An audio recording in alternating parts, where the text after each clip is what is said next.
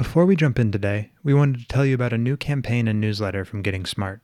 It's called What If, and it's all about encouraging educators and ed leaders to think differently about education and learning. Every week, we will send you a what if question about the future of learning, leading, and community. This campaign is all about engagement, so we'd love it if you'd sign up and share your thoughts on Twitter or send them to editor@gettingsmart.com. Sign up for the list today at gettingsmart.com/what-if. We can't wait to see what you come up with. All right, let's jump in.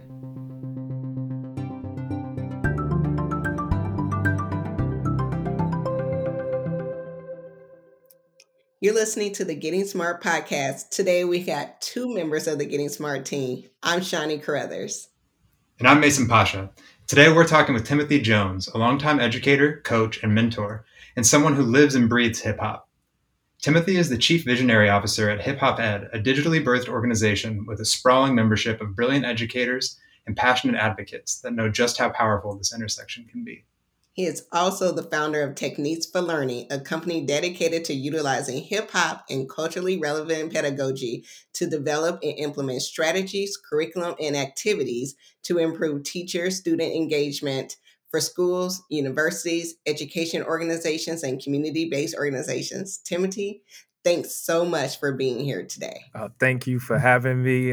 Great to meet you both, and looking forward to having a great conversation, and the three of us will get smarter together over this next session. Yeah, and I'm not gonna lie, I'm a huge fan. I saw you first at a Big Picture Learning event, and then I got on your Twitter and I started following the things that you did. So when Mason said that we were gonna talk to you, there was no way I was staying out of this conversation. Wow. So thank you so I'm much. I'm humbled and honored at the same time. Thank you so much. You're so welcome. You grew up in New York and were super shaped by hip hop. As a kid, what did hip hop mean to you, and what does it mean to you today? That's a great question. Born and raised in Brooklyn, New York, born in '68. So I was coming of age in the '70s. And honestly, now I can look back and realize that I didn't know it was hip hop because it wasn't presented in this packaged cultural form. It was more just different things that was taking place in my projects. And what I mean by that is at night, certain nights on the weekends, there would be a park jam. And at the park jam, you get to listen to the DJ. And then there may be somebody on the mic. And then you start to see people dance. And I remember riding the trains with my mom and seeing graffiti, but it wasn't all together at that time. Like, hey, this is hip hop culture and these are the pillars. So for me, it was just about identity. It was really a pathway to just come of age, from something as simple as asking to stay out a little bit later so I could stay in the park, because you start to know that the DJ is going to do something with Sheik's Good Times, or you're going to hear Sucker MCs and different things like that. And so for me, coming of age, it was just like a friend that was part of who I was. When I got to college in '86 and went to Howard University and began to see this music as a way of connecting beyond me just coming from New York, that's when I really began to see it as not only just a formation of my identity, but an expression of my identity, as well as an educator that knew me better than my traditional educators. I tell people often that Chuck D, who is like a big brother and a mentor to me, taught me more history that was meaningful to the armor that I put on to venture out into this world as a Black man than what I learned K through 12 school. And so as I became of age, hip hop went from just being that friend to actually being part guide. And we began to feed and guide each other. And so the fact that now I get to say that hip hop is kind of the fuel of my career, but I am not a typical artist, even though what I do, I believe, is artistry, is nothing short of amazing and just God-given. I love how you're able to blend everything together, how you call hip hop a friend, how you use it to shape your identity and your self esteem, and you kind of leaned into that. And you're also a minister, an ordained minister. Yes. What do you think ministers and MCs have in common? I would say that uh, outside of a oral ability, I would say that a good minister and a good MC, or a great minister and a great MC, has a way of acknowledging who they're speaking to, but remaining true to their message, regardless of who they're speaking to. So I'm not going to placate to you to the point that I'm not being true to the source of my message. So if I'm at the pulpit, then I'm being led by the Holy Spirit for me as a minister, and I want to be first and foremost pleasing to God. As an MC, for me, I believe that it's a spiritual thing taking place as well, because I am giving birth, and I have to do that where I have to be the first partaker. I think for the minister, whatever he or she is being led to share, they should be that first partaker. And I feel that as an MC, what you are writing and creating, you should be that first partaker as well. So those are just some of the initial similarities. And the last thing I'll say, that both have to have an ability to freestyle, to operate in the moment. Some ministers will have their things written out, and that's what they follow. And no matter what's going on around them, that's them. That's really not me. As well as an MC, coming with a script versus having that freedom. We saw what happened when Dipset came and they were doing their songs via teleprompter, and the locks came like we in the moment, and you got to see what those differences are. So those are some of the similarities, I would say, between a minister and an MC that allows me to feel comfortable operating in both identities. I'm curious, do you also feel like that applies to educators? Like the role of educator? I mean, definitely need to improvise. No, without a doubt, and I'm glad that you said that. One of the things that we're working on as HipHopEd, Dr. Chris Emden and myself, is this notion of teaching like an MC. And we're working on this concept that's actually called TUPAC, which stands for Teaching Utilizing Performance Art Competencies. And we're going to use Rakim and Rhapsody as exemplars. So, to your point, for that teacher, you have to, how do you move the crowd? How do you engage your classroom? What is your ability to freestyle within the realms of the content that you're presenting? So this is not something that we're working on where, in order to take full advantage of it, you have to become an MC, in the sense that you got to be able to spit bars, but those competencies and sensibilities and the things that you need to pay attention to.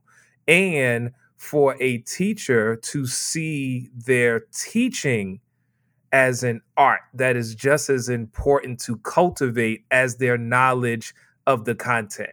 So it's not just going to PD, if I'm a science teacher, to continue to learn new curriculum, but how am I delivering that curriculum? Just as that MC that's like, okay, you was rocking in 86, but how do you sound in 2021? And the difference with the MC is that MC may be able to get by sounding exactly the way they sounded in 86, because they're going to fill the room up with people who were fans of theirs from 86. Whereas as a teacher, you get a new audience sometimes 3-4 times a day, every quarter, every year. So they don't get to grow with you. So that's a nuance from an artistry standpoint, that the teacher actually has to remain more relevant in their craft, than actually the MC. That when you go to Nas, there's a part of me like I love the new, but I want to hear halftime. You better walk up that stage without giving me Illmatic, but you're not gonna sit in a class and be like, yo, you better give me that old third grade feeling when I'm in 10th grade. So there's a level of remaining current and relevant that the teacher has to do in their artistry that is even greater than an MC. I love that. You mentioned the performing arts competencies. Is that something that you have kind of mapped together, or where did you go to find like that competency set? It's really just from Chris and I just having conversations and studying artists. He's done some work with the Lincoln Center out of in New York City. So just even but part of the formation of it is really our take on the art. And I'm glad you asked the question because in some instances, this is my personal feeling. I feel the academy and scholarship, as much as they want people to be innovative, it always has to be rooted on things that were in the past to validate you saying something new, which actually is kind of an oxymoron because I could be influenced in my creativity, but I should add a chain to the legacy and not be like, okay, you should hear me because I'm rooted in my bibliography being 10 times longer than the new thing that I'm saying. So I'll pause right there. So part of it is really about our experiences as educators and as MCs and channeling that in through this hip hop lens because we've been working together now for a little over 10 years. That's so cool. This is kind of a twofold question, but I love your Science Genius program. So I would love to hear just like give some space for you to talk about what that is. But I would love to hear that kind of point into just your view on how arts can be better integrated into school or like education systems writ large. So Science Genius was started back in 2012. Chris had this concept and he actually collaborated with at the time it was called Rap Genius, but now it's Genius. But his thought partner in it was Jizza from Wu-Tang, who was heavily into science, but didn't have great experiences in school. And Chris is a trained science educator and a hip hop head. And so his thought was if we could integrate hip hop into the teaching of science, and this is the subject that most young people just check out, like, oh, I'm not into science, I'm not into math. So we felt like it would be easily acceptable if we were able to do it in English, but let's shoot for the fences. Let's go for science. So Science Genius is a program where we would come in, work with a science class, and the teacher would work with the students and the students would pick a concept from the curriculum and actually work to write a battle rhyme that would serve as an oral presentation of teaching back. So if it was a biology class and someone wanted to do something around ecosystems, the science teacher would make sure that, okay, here's the content. You got to have this is your vocabulary, these are your definitions, but then you got to be able to write a rhyme that not only meets the academic requirements, you have to meet these artistic aesthetics because we didn't want it to be, oh, accept this rhyme because it's positive and educational. It's like, no, you need to put together a dope rhyme that when I'm listening to it, it's like, wait a second, what did he just say? What did she just say? How did they put that concept together? Hold up, rewind that.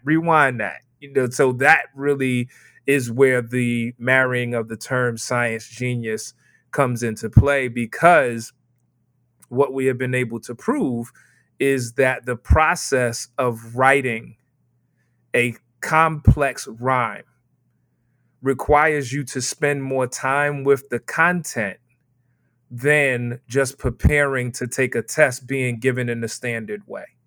because the standard way that you're going to test me is just going to require me to memorize the facts. But for me to put together a battle rhyme, because it's not just me writing a rhyme, I have to write a rhyme where I'm processing the content and I'm being mindful of my competition.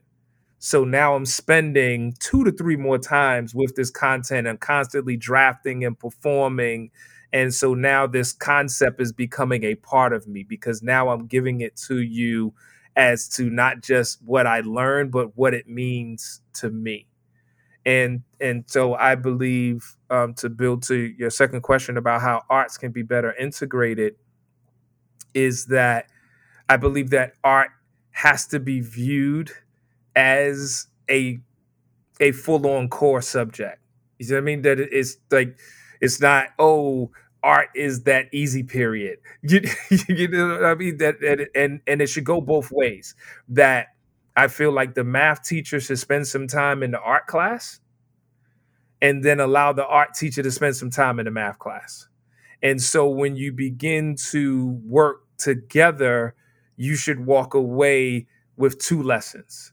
How can math show itself within art in a way that is recognizable to your math course? And then how can art show up in your math course that's recognizable to your art? Because all of the measuring and different things that you're doing, like, how does that show up in my math class? And then when I'm in my math class and maybe I am thinking about word problems, or I'm a visual learner, I could be doing a graffiti lesson to show you that I understand these geometry concepts. So now my art class is showing up in my math. So I think the integration has to be on the curriculum development level and on the administering of the content. Imagine an art teacher being able to co-teach and vice versa. I may, I may or may not have been crafting a logo in my head for STEM and bars, like for your Science Gens program. So we'll Okay, we'll come back. we come back to that. Okay, there you go. But I love the cross curricular partnership that you're talking about within the programs and the lessons that you can learn. And I know you spend a lot of your time thinking about lessons and feeling connected. And you have this thing that you call hashtag PPP. What is that? So that is prayers, proverbs, and parables. And I am a minister, and one thing that I've done that I need to revisit is a concept that's called lyrics and scriptures. And what I would do is start to evaluate the lyrics in contemporary songs for their either complementary or contradictory reference to biblical scriptures. And it was a way of building spiritual media literacy. I have a daughter who's 30. I have a son who's 22. When my son was going to college, him and I were having a conversation, and I was asking him, what can I do to at least help feed you spiritually as you go off and do what you're going to do. You know how it is. The kids of the preacher, the kids of the minister, they go out and they're going to do whatever they're going to do to find their way. Let's keep it 100. And his thing was like, you could just send me a text. And that was where the devotional started. Where the PPP stood for, because I was telling him, like, listen, if you want to have a relationship with God, you have to understand prayer. If you want to use the Bible to give you lessons for life, whether you are of the faith or not, understand Proverbs. Those are just solid principles. And then if you want to grow to understand who Christ is, understand the parables. So that's where the PPP came from. And on August 25th, 2017, I started sending him and 2 or 3 of his friends text messages.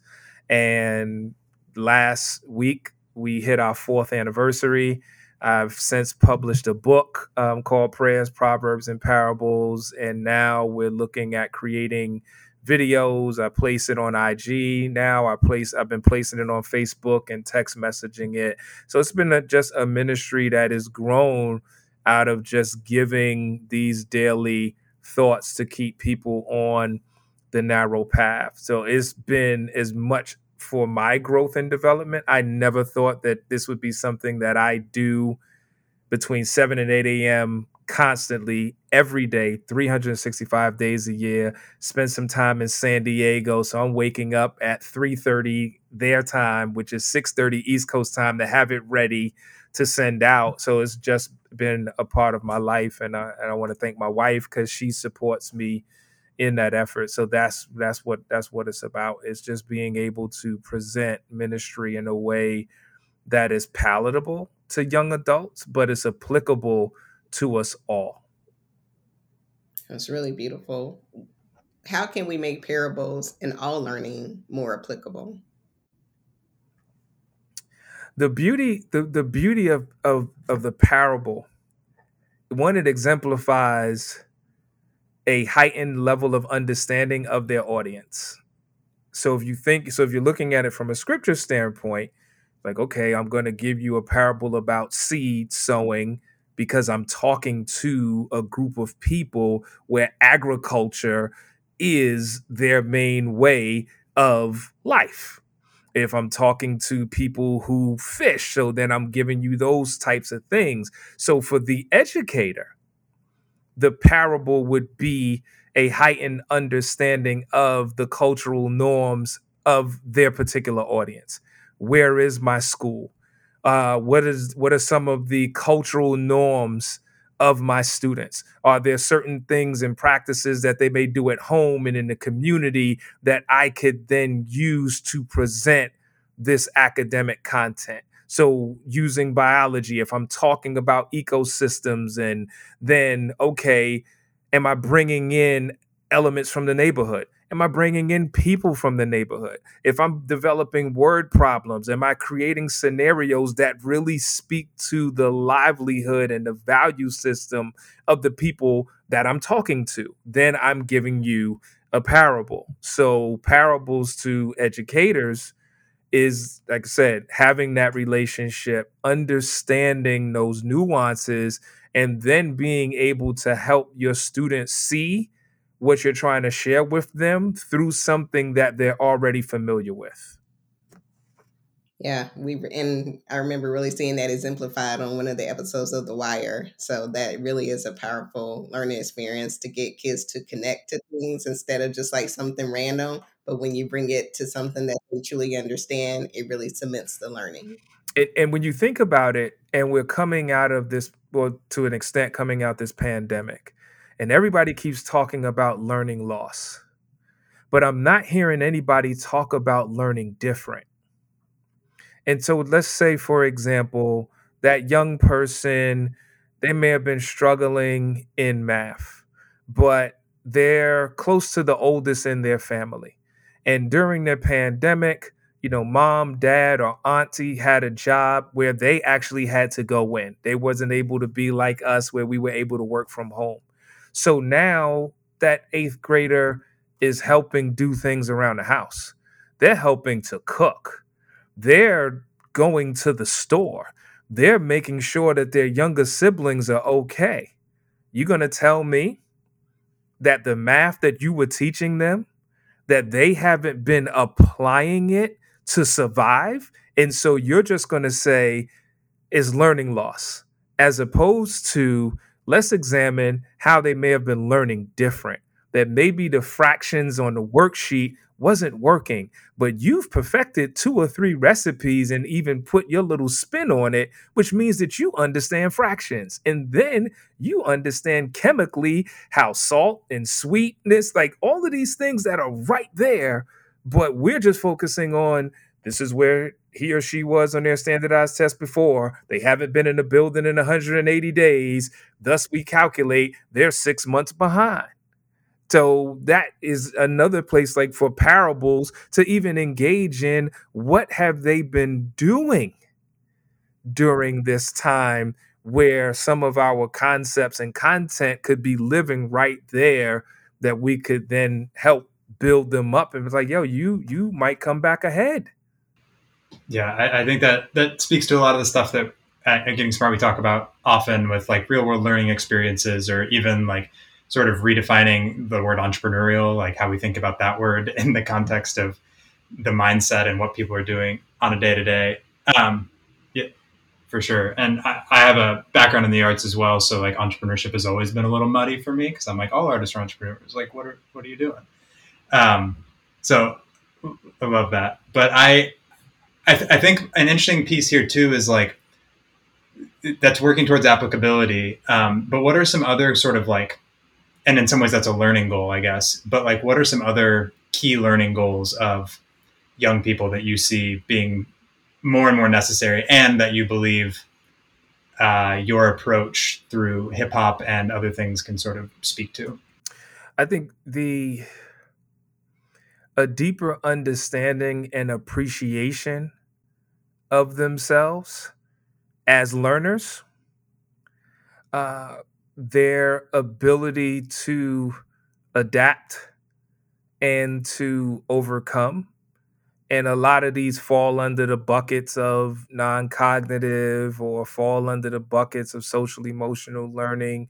But I feel that there is such an increased level of stress that a lot of young people are dealing with, that they're carrying as they show up, that it's not even fair to the teacher to just start with, let's open to chapter 2, that we have to help them see themselves differently as young people, because the music that they're listening to may be promoting a lifestyle that is exciting to them, but their pockets don't allow them to afford it. So they're fronting there. Then if they're at school and they're always feeling less than and they've never really felt connected, then they're really not acknowledged there. And then depending on what may be happening at home, everybody's home isn't good. And it may not be because there is a lack of love. It may be just not knowing how to show it because you are just doing everything that you got to do to survive. You know, if you think about, I mean, I've been married for 23 years. If every day I was really working on just trying to make sure that ends meet and the lights would stay on, that would take away from the time and energy that I would have to really just cherish my wife. And so, in most instances, it's not a lack of love. You just don't have the bandwidth. And so, but for that young person, they're trying to find who they are. They're trying to identify their strengths. They're trying to see themselves not only as being great where they are now, but having that capacity to do what comes to their mind. So, how we go about building that up in them so that they believe that, oh, I could do that AP class. That's nothing. Oh, I can do that because I did this. And even if I struggle, we also have to help. We have to totally reposition what failure means. Because that's one of the things I notice when I work with more affluent communities and work with approaches that are more learner centered. The young people have the freedom to fail because they don't even view it as failing. It's like, oh, I tried this hypothesis, it didn't work. So I learn from why didn't it work? Then I go back and then I tweak it. It's the same way I see, guitars behind you and you're an artist. Okay, I tried that. This chord structure really wasn't hitting. I didn't say I failed. I remember that this chord structure didn't work. So now I'm going to go back and I'm going to add and this, that, and the other. But in more marginalized communities, where education is presented as this only way out. It's about you got to get it right because you got to be accepted. It's not about individuality. It's not about self love. It is about lining up. Hey, you got to do this, get a good job so you don't have to live in this hellhole that we call home. You really talk about the connecting and how different kids are kind of living in different environments. And we know, especially in these, well, always, but especially in these last couple of years, the struggles that we've been having just as a country with race and helping kids to truly understand who they are and how to make that emotional connection to what they're learning, and how that can be really accomplished through history and culture. And Austin Shannon Brown talks a lot about that, and how even when students who are black and brown and they're sitting in this, sometimes these classrooms where a lot of kids don't look like them, how sometimes everybody has to like sit in that pain. How do you how do you make that real for educators using like some of your techniques in order to help everybody emotionally connect to what's happening so that all students can feel seen and heard and have a strong identity? Uh, you know, it just so happens we're recording this on a Tuesday, and it's Hip Hop Ed, and we're doing a back to school series, and we're talking about culture over content, or culture before content rather. And for that educator, one, it's about them bringing their humanity into the classroom space.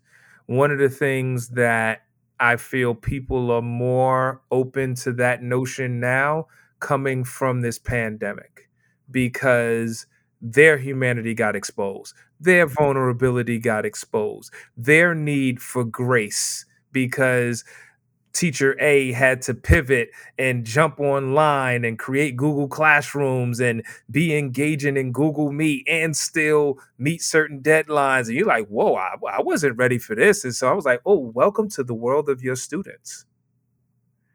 And then some of your administrators, you felt really wasn't seeing you as human.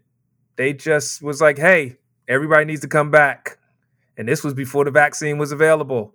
And it's like, but nobody is paying attention to the fact that I have underlying health issues. Nobody's paying attention to the fact that, hey, I'm caring for my grandfather who lives with me. Oh, welcome to the world of your students. So there's nothing like experiencing somebody else's pain to make you want to know more than just their name. So I'm like, let's use that moment, because now when you come together as a classroom, what's going to be that culture? What do we have to do so that everyone feels valued? Because you can't change the physical features of the students inside your classroom.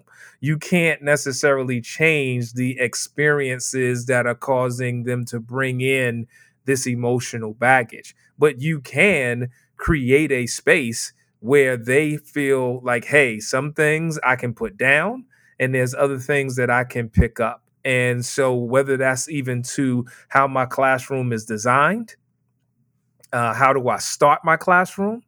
What are some of my rituals? And I'm not talking about just, oh, we came up with cool hand slaps and things of that nature, but just what am I doing to really touch the pulse of my young people? One of the things that I realize now, I was having a meeting yesterday.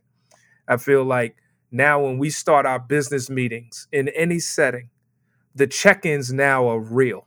Whereas before it was like, listen, we're professional and we're going to start to do blah, blah, blah. Whereas, you jumped on, you like, hey, before we do this meeting, give me a second because I need to get right. There would have been a time that would have been professionally taboo. I got on a few minutes before, like, hey, how you doing today? Like, are you good? Because we are now creating the space to be like, hey, I was looking forward to this, but I'm feeling a little down. Well, hey, maybe I can give you a word to pick you up. So then now we can dive in. And so imagine if a classroom had that space, like, hey, is everybody good today? Like, tell me something good. Go to the song, tell me something good. Tell me that you like me, whatever. And so then when you have those moments where it's like, listen, I was planning on going to this today, but we need to sit and talk. Or we might need to sit and turn the lights down and just play some music. And because if you focus on creating the culture they will work double time to make sure that you meet the deadlines of your content, the same way that we do in our professional lives. Especially now, some of us are working at home, so it's like, oh, I got to go walk my dog, I got to go do different things, can we meet 15 minutes later? So okay, if I say yes to that, don't you think you're going to come back after that 15 minutes and you're going to be on point, you're going to be sharp, because you that is how you show appreciation to the latitude that was given to you. Give our students that same thing. Create that culture in your classroom. Well, thank you so much for this conversation. I think we can all touch and agree that you are doing some amazing things for kids. You're so student centered. It's just really great to have someone in the space that's, trying to keep it real and do what's right to advance education. So just thank you so much, Timothy, for joining us today. We strongly believe in this important work of bringing culture and community into the classroom, and we just really appreciate you joining us today. Thank you so much. It was a pleasure to talk with both of you and look forward to coming back again.